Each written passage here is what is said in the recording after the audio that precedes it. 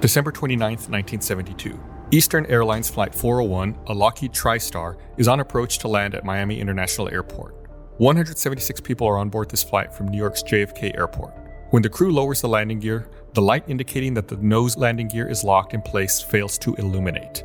The crew begins troubleshooting the problem to determine whether or not they can safely land.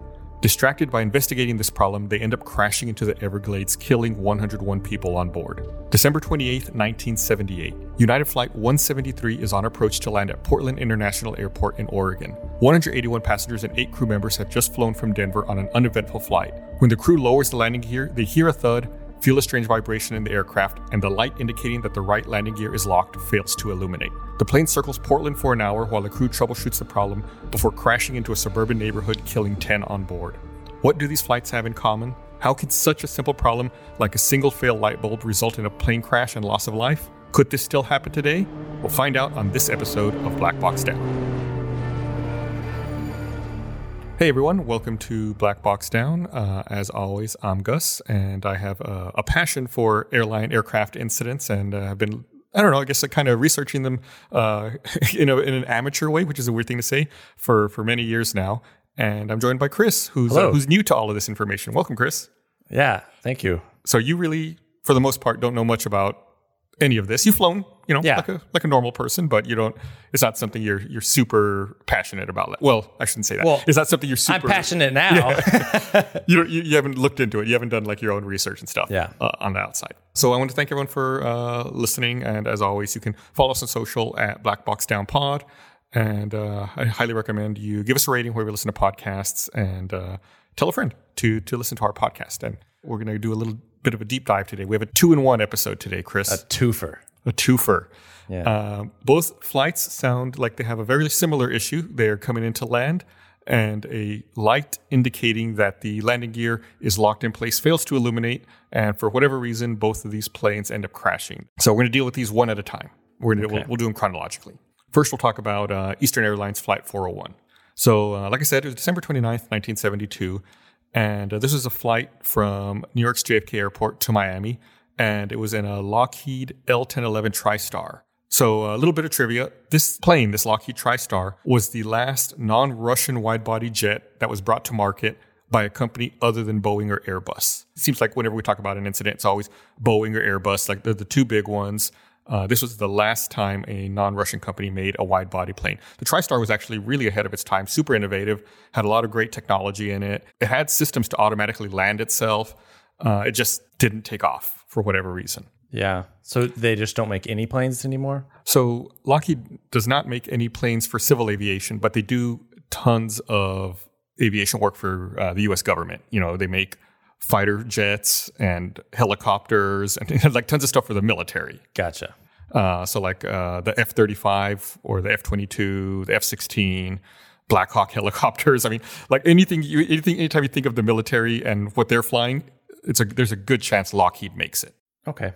This flight in particular was under the command of Captain Robert Albin Loft, who was ranked 50th in seniority at Eastern Airlines. He'd been at the airline for 32 years and had a total of 29,700 flight hours. So super experienced. His first officer was Albert John Stockstill, who had 5,800 hours, and the flight engineer was Donald Lewis Repo, who had 15,700 hours.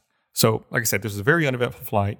Everything was operating normally until 11:32 p.m. when the flight began its approach into Miami International Airport. Mm-hmm. They lowered the landing gear, and First Officer Stockstill noticed that the indicator light for the nose gear did not turn on. So, like the little lights that tell them that the landing gear is locked in place. Okay. So, in response, the pilots, they cycled the landing gear a couple of times, but the confirmation light still does not come on to let them know that the gear is down and locked. I'm going to give you a little bit of spoiler here. The light bulb had burned out, but the crew didn't know that. So they have to troubleshoot the issue, right? Again, it's checklists. Uh-huh. So they want to troubleshoot the issue because they don't know that the bulb is burned out. So they need to make sure that the landing gear is down and locked. That way they can land safely. So by all indications, the landing gear is down. It just doesn't light up? Correct. They don't know that. They don't know if the landing gear is actually down or not, mm-hmm. or what's going on. But in reality, we know this now in retrospect. The landing gear was actually down. Just the light bulb telling them that was burned out. Wow. So Captain Loft tells the tower that they're no longer continuing their approach, and the tower clears them to hold at 2,000 feet over the Everglades out to the west.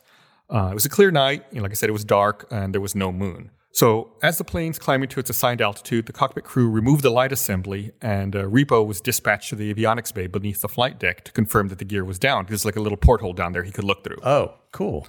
Yeah. So the avionics bay down there, it holds the computer systems that the plane uses beneath the flight deck. So 50 seconds after they reached their assigned altitude of 2,000 feet, Loft instructed Stockstill to put the plane into autopilot for the next 80 seconds or so. The plane maintained level flight.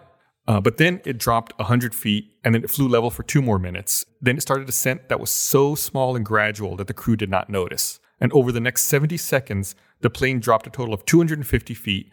And at this time, it triggered a warning chime located at the engineer station. But the engineer was below the flight deck and couldn't hear it.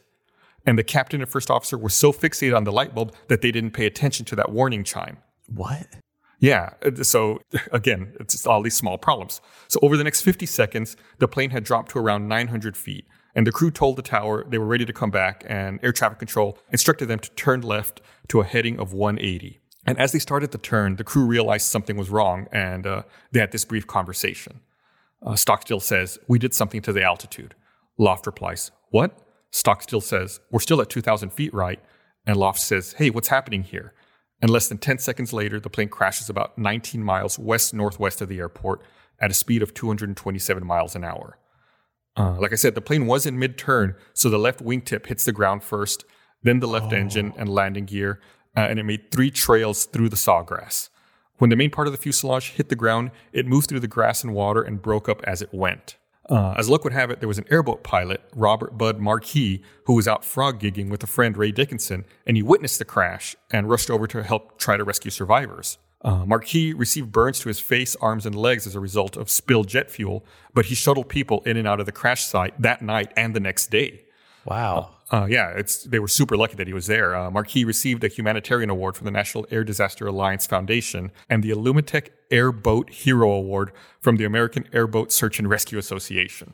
There were a total of 163 passengers, 10 flight attendants, and the 3 cockpit crew on this plane. Only 67 passengers and 8 flight attendants survived. Wow. Yeah. Despite the injuries of the flight attendants, they were actually credited with helping other survivors by telling them, not to strike any matches. And they started getting the survivors to sing Christmas carols to keep up their hope and to try to make noise to draw attention to rescuers. Wow. They didn't have flashlights. Flashlights were not standard equipment on the plane at this time. First Officer Stockstill died on impact. Captain Loft died in the wreckage before he could be transported to a hospital. And Engineer Repo was evacuated to a hospital, but he succumbed to his injuries and died in the hospital. Most of the passengers who perished were in the aircraft's midsection, and it's thought that mud from the swamp may have blocked the wounds of the survivors and prevented them from bleeding out. But this also gave some of them really bad infections that gave them the potential for gas gangrene, and 8 of them actually became infected and had to be treated in hyperbaric chambers, so super pressurized chambers. Damn. All of the survivors had injuries. Only 17 of them had minor injuries that did not require any hospitalization. That's wild. Okay, so I have 2 questions, okay? Okay, go ahead. 1, Marquis, the rescue guy, he was frog licking? Gigging. Frog gigging. Frog gigging? Yeah. What? Is that just where he's looking for frogs? Yeah, he's catching frogs. Okay, all right. Sorry, that just stuck out to me. Chris, you went to UT, right? Uh-huh. You may not realize this, but you know how the Aggies say gig 'em? Yeah. It's a rally cry against Texas Christian University because their mascot's the horned frogs. Oh. So, gigging is like spearing frogs and catching them. Oh, he was murdering frogs? Let's not put it that way. Okay, sorry. I mean, he's a great guy. The man's a hero. Yeah, he's a hero. Yeah. Sorry. That's not important. I'm going to get back on track. Okay. So did this whole thing happen because they just didn't notice that they were descending? Right. They put the plane into autopilot in order to troubleshoot this light. And for some reason, the autopilot did not maintain at 2,000 feet like they thought it would. And then they start turning the plane. Right. And then they're much slower than they realize. And then they just end up hitting the swamp. Do they not see out the window? It's dark, remember? And they're out over the swamp, so they can't really see. It's not like they're over a city. Yeah. Okay. I was just like, how do they not realize that they're almost at the ground? Yeah. It's just so dark outside and they've descended so slowly that they don't realize how low they are. And then it's just, wait, our altitude's wrong. Oh, wait. Oh, and then it's too late. Right. Yeah. By that point, they're way too late. There's nothing that can be done. Wow. I mean, the big question, of course, is why didn't the autopilot keep them at 2,000 feet? Why did they end up so low over the swamp? Yeah. So the NTSB discovers that the autopilot had been inadvertently switched from altitude hold to control wheel steering mode. And I'm going to explain a little bit about that. So in control wheel steering mode, once the pilot releases pressure on the yoke, the autopilot maintains the pitch altitude selected until the pilot moves the yoke again. So basically, the pilot can control the pitch of the plane, and the autopilot will maintain that pitch until the pilot moves the yoke again. Investigators think that the autopilot switched modes when the captain accidentally leaned against the yoke when he turned to talk to the flight engineer. Oh. The speculation is that the captain turned around to talk to the flight engineer who was behind him and put a little bit of pressure forward on the stick, which the autopilot interpreted as, switch modes and slowly descend. So then investigators also believe that the captain and first officer were too distracted with the light bulb to hear that chime of the altitude alert that I talked about. Yeah. And, like I said, it was the middle of the night, no lights on the ground for reference, and it was pitch black, and the change in pitch was so slight that they didn't notice. So the autopilot it's really just based upon what do you call that thing? The steering wheel? The yoke? The yoke. It's so sensitive where it's you just set the yoke and then hit autopilot, like a cruise control in your car or something? Well, in this particular plane, the way that they toggled from altitude hold to control wheel steering mode was to put pressure on the yoke. And it just so happened that the pilot put enough pressure on to make that change happen. Yeah. The final NTSB report cited the cause of the crash as pilot error, the failure of the flight crew to monitor the flight instruments during the final 4 minutes of the flight and to detect an unexpected descent soon enough to prevent impact with the ground, preoccupation with a malfunction of the nose landing gear position indicating the system distracted the crew's attention from the instruments and allowed the descent to go unnoticed. And one of the outcomes of this tragedy was that flashlights are now standard equipment in your jump seats, and all jump seats are outfitted with shoulder harnesses. I'm sure when you get on planes now, you see, where the flight attendants sit down, there's always a flashlight right there next to them. Yeah. And that's a direct result now because of this accident. So there's a bit of trivia, like a little bit of a weirdness that we're going to end this Eastern Airlines story with. The plane was, obviously it crashed into the swamp, but there were some parts of the plane that were okay, right? Like there were parts of the galley, like ovens and, carts and stuff that were on the plane that the airline reclaimed and continued to use in other planes. And in fact, over the following months and years, employees of Eastern Airlines began reporting sightings of the captain and flight engineer sitting on other L-1011 flights. They would say that flights that had salvaged parts or refitted parts, that they were haunted, and that they would see ghosts of the captain and the flight engineer on those other planes that were using the parts from the crashed plane. That's creepy. Yeah, it's pretty creepy. And sightings of the ghosts spread to the point where Eastern Airlines management warned employees that they could face dismissal if they were caught spreading ghost stories. Eastern Airlines publicly denied that their planes were haunted, but they went ahead and removed all the salvage parts from their L-1011 fleet anyway. And over time, the ghost sightings did stop. Yeah. The floorboard from Flight 401 remains in the archives at the History Miami Museum, and pieces of the wreckage can be found in the Ed and Lorraine Warrens Occult Museum in Monroe, Connecticut. The Warrens, that's the movie Annabelle the Conjuring. Annabelle? Yeah. Yeah, that's them, right? Yeah. The story of the crash and its aftermath were documented in the book The Ghost Flight of 401 by John G. Fuller. Fuller recounts stories of paranormal events aboard other Eastern planes, and Eastern actually considered suing for libel. But the CEO of Eastern Airlines, Frank Borman, chose not to, with the thought that the lawsuit would only give more publicity to the book. Yeah. Also, can you sue for libel for ghost sightings? Because you can't prove that someone didn't see a ghost. Right? Yeah, I have no idea. It would have been interesting if that did go to trial, but it did not. However, Loft's widow and child did sue Fuller for infringement of Loft's right of publicity, invasion of privacy, and for infliction of emotional distress, but that lawsuit was dismissed. A TV movie based on Fuller's book aired in February 1978, and in 1979, musician Bob Welch recorded a song titled "The Ghost of Flight 401," which you can listen to on YouTube, and it's not too bad. Yeah, it's not a bad song. So there's a captain and then the first mate, right? And first officer, and then the engineer. Right. 2 of them died and one of them lived. Is that what you said? No, they all ended up dying. One died on impact. One died at the crash site, and then the other got airlifted to the hospital and died at the hospital. Okay. If the crew had lived, would they have been like dismissed from their captain or flying duties, or like since they were deemed responsible? That's an excellent segue to United Flight 173. Ooh. I'm going to answer your question in a little bit. Okay. Listen up, fellas. Today we have a new Manscaped product alert. Manscaped just released the Weed Whacker nose and ear hair trimmer. Take a look in the mirror, and I guarantee you'll see hair sticking out of those holes. It's time to keep your ear and nose hair looking as nice and clean-shaven as the rest of you. We all know how painful it can be to try to pluck nose hair. Don't do it. Get the Weed Whacker. Manscaped is forever changing the grooming game with the Weed Whacker. This nose and ear hair trimmer provides proprietary skin-safe technology which helps prevent nicks, snags, and tugs in those delicate holes. The premium Manscaped Weed Whacker uses a 9,000 RPM motor-powered 360-degree rotary dual-blade system. Its intelligently contoured design enhances the trimming experience, and it's waterproof, which makes for easy operation and cleaning. The only nose hair trimmer on the market with a powerful rechargeable lithium-ion battery that lasts for up to 90 minutes of use. Have you ever pulled nose hair out with your fingers? That might hurt worse than nicking other delicate areas on your body. Manscaped is making whacking your weeds a time to look forward to delivering maximum confidence while providing hygiene. Yes, you will get a replaceable blade every 3 months to keep your weed whacking time clean and enjoyable. Look, fellas, 79% of partners polled admitted that long nose hair was a major turnoff. It's time to upgrade your Manscaped routine with the Weed Whacker. So get 20% off plus free shipping with code BlackBoxDown at Manscaped. Thank you, Manscaped, for keeping our pubes trimmed and our hairs in our holes looking nice.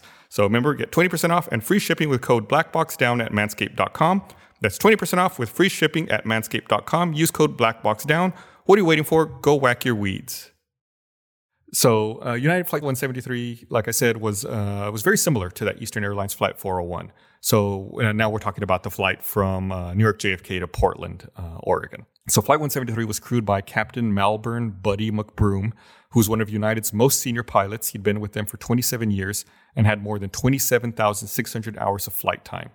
First Officer Roderick Beebe, who had been with United for 13 years and logged more than 5,200 hours, and Flight Engineer Forrest Mendenhall, who'd been with United for 11 years and had over 2,500 hours.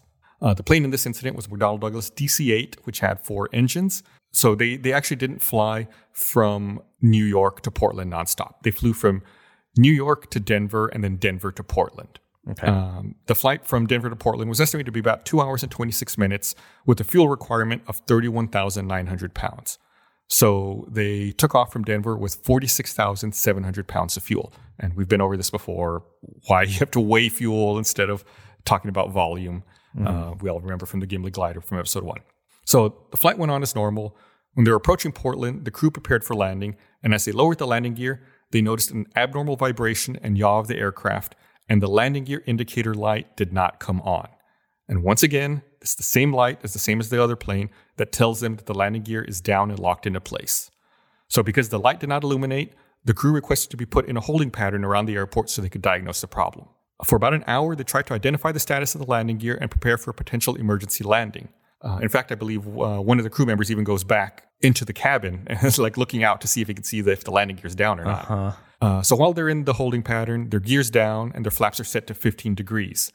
You've probably heard me say this multiple times in all of our different episodes, but with gear down and flaps down, that creates more drag. And drag makes a plane burn more fuel. Oh no, I know where this is going. Yeah, I think you have a good. We've been doing this enough where you know how this is going to end up. So during the time, the crew failed to keep an eye on their fuel levels, and as the crew prepared for their final approach, they lost number 1 and number 2 engines to flame out. And flame out is just a rundown of jet engine due to extinction of the flame in the combustion chamber, and it can be caused by fuel exhaustion. The last radio transmission to the tower was a declaration of Mayday, and the plane crashed into a wooded section of a populated suburb of Portland about 6 nautical miles southeast of the airport at about 6:14 p.m. Flight engineer Mendenhall and flight attendant Joan Wheeler were killed, along with 8 other passengers, and there were 23 that were seriously injured. A group of Air Force helicopters were doing some training flights in the area, and they immediately diverted to the crash and transported many of the survivors to local hospitals. Okay, so why didn't they stick their head out the hole like the other guys did? This was not for the nose gear, if I'm remembering properly. This was for the gear on the right side of the plane. Also, this was a DC-8 versus the L-1011. I do not believe the DC-8 had the same access to the avionics bay and the same porthole like the L-1011 did. And then, so they're just circling, trying to figure out the landing gear. How long before they realize they're out of fuel and then they crash? is it just like, oh my God, we're out of fuel, and then they go down? Okay, so I'm going to get into this in detail here in a bit. Okay. But essentially, they are aware that the fuel is going down, but the captain is maybe unaware of how severe the situation is. Maybe he underestimates the severity of the problem that they're facing. Gotcha. So the investigation revealed that the thump and the yaw that the crew noticed during the lowering of the landing gear was due to a failed retract cylinder assembly in the right main landing gear. And it was basically that assembly is what allows the landing gear to go down smoothly. So basically the landing gear just kind of fell down and locked into place instead of just being controlled down. And so the gear was actually down and locked. But even though it was locked into place, it had fallen down with so much force that it had damaged a little micro switch that caused the circuit to fail. So that's why the cockpit light didn't come on. Gotcha. So it deployed wrong, and then the light didn't turn on. It was still there. Yeah, it deployed so violently that it broke the indicator to tell the cockpit that it was down. Huh. Okay. So according to NTSB, the crew made the right call to abort the landing. However, the accident occurred because the flight crew became so absorbed with diagnosing that light and the problem that they failed to monitor the fuel state and calculate a time at which they needed to return to land or risk fuel exhaustion. The NTSB determined that the failure of the captain to properly monitor the fuel state and the failure to properly respond to the low fuel state is the probable cause for the accident. And the NTSB believes that this accident exemplifies a recurring problem, which is a breakdown in cockpit management and teamwork during a situation involving malfunctions of aircraft systems in flight.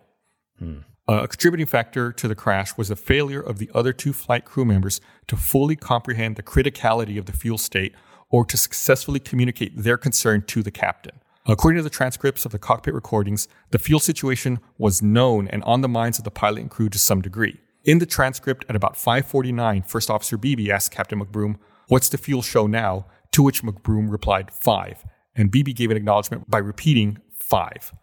7 minutes later, at 5:56, First Officer Beebe again asked how much fuel was left, to which Engineer Mendenhall replied 4,000 pounds in each. I don't know, if that's each wing or each tank. It's not very clear. There's 4 tanks on this particular plane, 1 for each engine. Yeah. It should also be noted that the amount of time 1,000 pounds of fuel can bring is dependent on a lot of factors. Like we talk about, the gear was down, the flaps were down. It's hard to say, which is why it's important to calculate fuel and time right before a flight and sometimes mid-flight if needed. But we can assume that 1,000 pounds of fuel might give them 6 to 7 minutes of flight at this stage. Gotcha. And he said they had 4? Correct. And it's unknown how many different tanks. Right.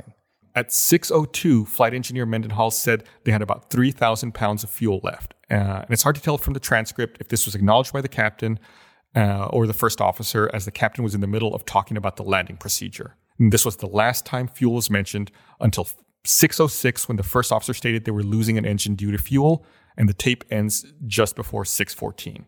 So, they started talking about it, asking about the fuel at 5:49, which was 25 minutes before that. Wow. The last mention was how long before they crashed? And the last time fuel was mentioned was 6:06, when the first officer said that they were losing an engine due to fuel. So, at that point, they're like, oh shit. They're out, right? Yeah. And there was some talk in the media about issues with the fuel gauges in this model of aircraft. This is actually really confusing. I'm only going to touch on it very briefly because I think it's not necessarily very relevant to the cause of the crash, but just to talk about how there could be some confusion. On May 12th, 1978, this aircraft was retrofitted with a new fuel quantity indicating system. With the new system, there were 8 individual tank quantity gauges that displayed 3 digits on each panel. The number displayed needed to be multiplied by 100 to get the actual amount of fuel in the tank. What? For example, if it said 10, you multiply by 100 to know that there's actually 1,000 pounds of fuel in the tank. Why would they do? And then there's 4 different gauges for each tank? There's 8 individual tank quantity gauges. Right. So you're looking at 8 numbers and then multiplying by 100 by all. Right. That's such a convoluted system. But there's also a totalizer gauge that receives input from each individual tank and displays the total fuel available on 3 digital readouts. But the number shown on this display needs to be multiplied by 1,000 to get the actual number of pounds. Why can't they just do that? It's just to try to save numbers so you don't end up with big numbers, right? So it's like, instead of saying you have 60,000 pounds of fuel, you just write 60, and oh, that's 60,000 pounds. Okay. Trust me, I know it's really confusing. That's kind of why I just wanted to touch on this a little bit, just to say you can't be like, oh, it's not like you just look in your car fuel gauge and be like, oh, it's a super simple thing to read. You got to look at a number and maybe do a little bit of math and know how the system works. And that being said, I've run out of gas in my car before, so and it's pretty clear. Yeah, that's pretty inexcusable. Yeah. And then before this change, like I said, this was a retrofitted system. Before this change, each individual tank gauge displayed 5 digits, which directly read how much fuel was in each tank. This change also replaced the flight engineer's totalizer gauge, which previously had displayed 6 digits that directly read the total remaining fuel on board. So basically, this change cut off a bunch of zeros. And so the pilots were all used to a bunch of different systems at different times. Right. So United Airlines made this change in order to fix errors caused by wiring and interference from other systems. And it may be possible the crew could have been interpreting the numbers incorrectly based on what display they were looking at. The NTSB actually addresses this problem in their report as Operations Alert Bulletin to have FAA inspectors assure that crew training stressed differences in fuel quantity measuring instruments, and that crews flying with the new system are made aware of the possibility of misinterpretation of gauge readings. So the NTSB recognizes that fuel gauge issue might have contributed to the crew's confusion towards the end of the flight. They do emphasize that the captain should never have allowed such a situation to develop in the first place. And the NTSB made the recommendation in an operations bulletin to all air carrier operations inspectors to urge their assigned operators to ensure that their flight crews are indoctrinated in principles of flight deck resource management, with particular emphasis on the merits of participative management for captains and assertiveness training for other cockpit crew members. That's a mouthful, and I'm going to explain that in a second. I promise I will. So to answer your question earlier, Captain McBroom survived this incident, and he was held responsible for the accident, and he lost his pilot's license and retired from United Airlines as a result of that. He spent his remaining years battling some health problems related to injuries sustained in the crash, as well as lung and prostate cancer. Family members and passengers who spoke to him at a 1998 reunion of crash survivors said he was a broken man plagued by guilt over his role in the accident. And he eventually passed away October 9th, 2004 at the age of 77. I mean, I don't know if I could get over something like that. I mean, yeah. Because how many, you said 16 people died?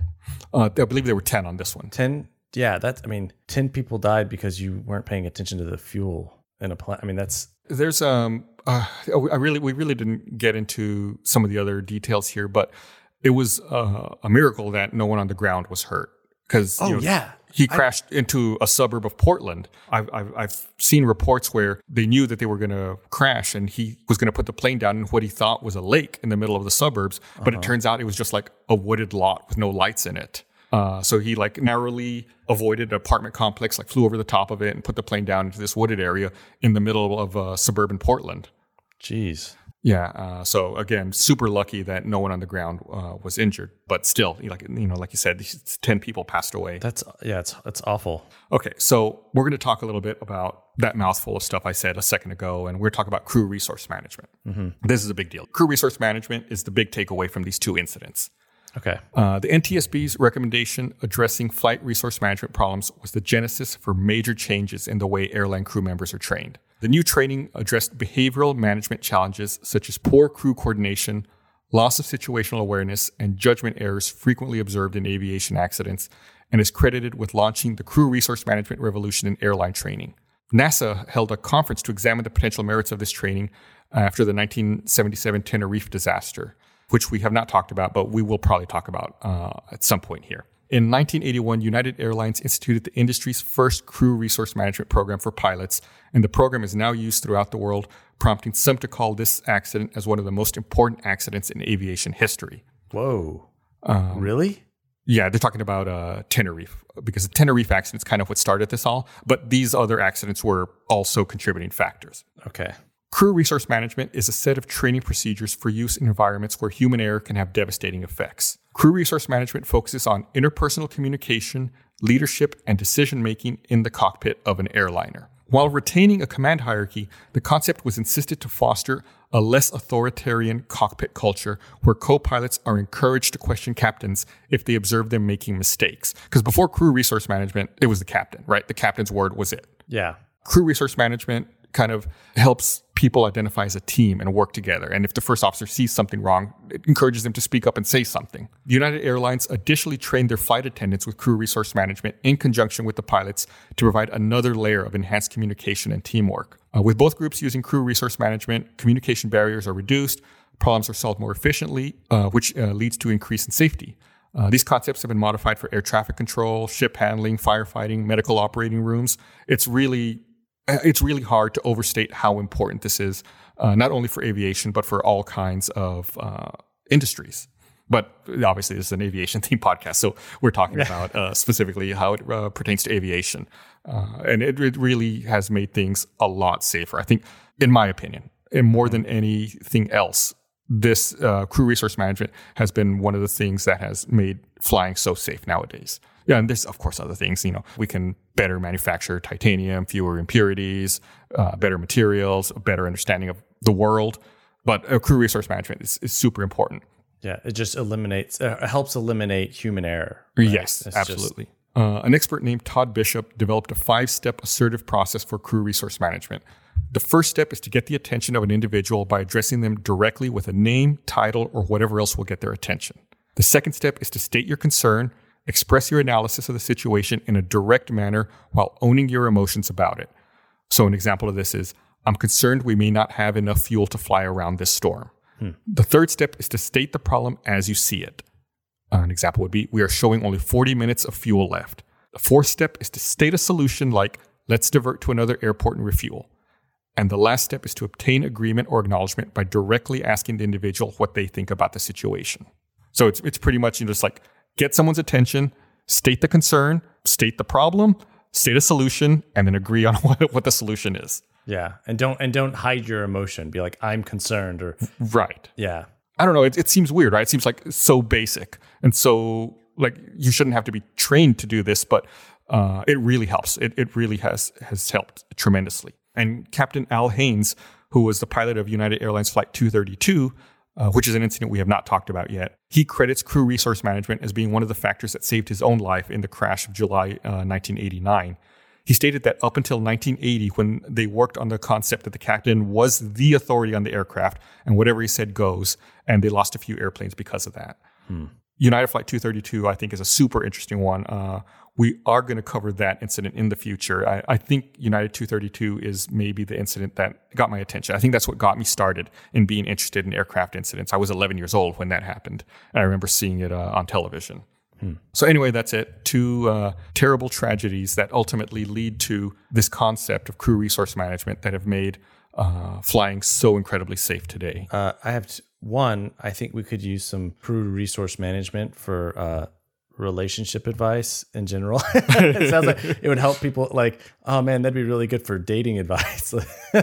How do you communicate your problem, voice your concern? I'll text it to you, Chris. I'll text you the 5 steps. That way you can use it in the future. And then also the other thing that I was curious on the first one, it all started because the light bulb went out on a little indicator. Is there not a system in place to like replace the light bulbs every year or something, or has that ever been fixed? Okay, we didn't. There is a lot more detail here that we didn't get into, right? So there's ways to test. In this particular plane, there was a test mode where they turn it on, and what the test mode does is it illuminates every light in the cockpit. Okay. So they actually did that on that Eastern Airlines flight, and that bulb still failed to illuminate, which pretty much lets them know the light's probably just burned out. So there is a way to test it. Right. There was a way to test, and they did do that. We just didn't really get into the nitty-gritty of all the steps that they were going, just because the crash happened so quickly. Yeah. But yeah, there was a way. And again, we didn't get into all the detail. The captain was becoming upset with the first officer because the first officer was flying the plane, and the light that was burned out was out of reach of the captain. He couldn't reach over and like fiddle with it. So the co-pilot, who was supposed to be flying the plane, had to do it, which is why he put the plane into autopilot. And he popped the light out, looked at it, and then he couldn't get it to go back in. He was fumbling with it, and the captain was getting annoyed with him and yelling at him. And so it was like he was getting flustered, and it was just a bad situation. Yeah. Again, there's like all these other little minor details that weren't bad on their own, but all contributed to no one paying attention to the fact that the plane was slowly descending. Yeah. Anyway, that's it for this episode of Black Box Down. As always, I want to remind everyone to give us a rating if you enjoyed it. Hopefully you did. And to follow us on social media on Twitter and Instagram at BlackBoxDownPod, where we post images or links to things that we talk about that maybe you want to see a little more in detail.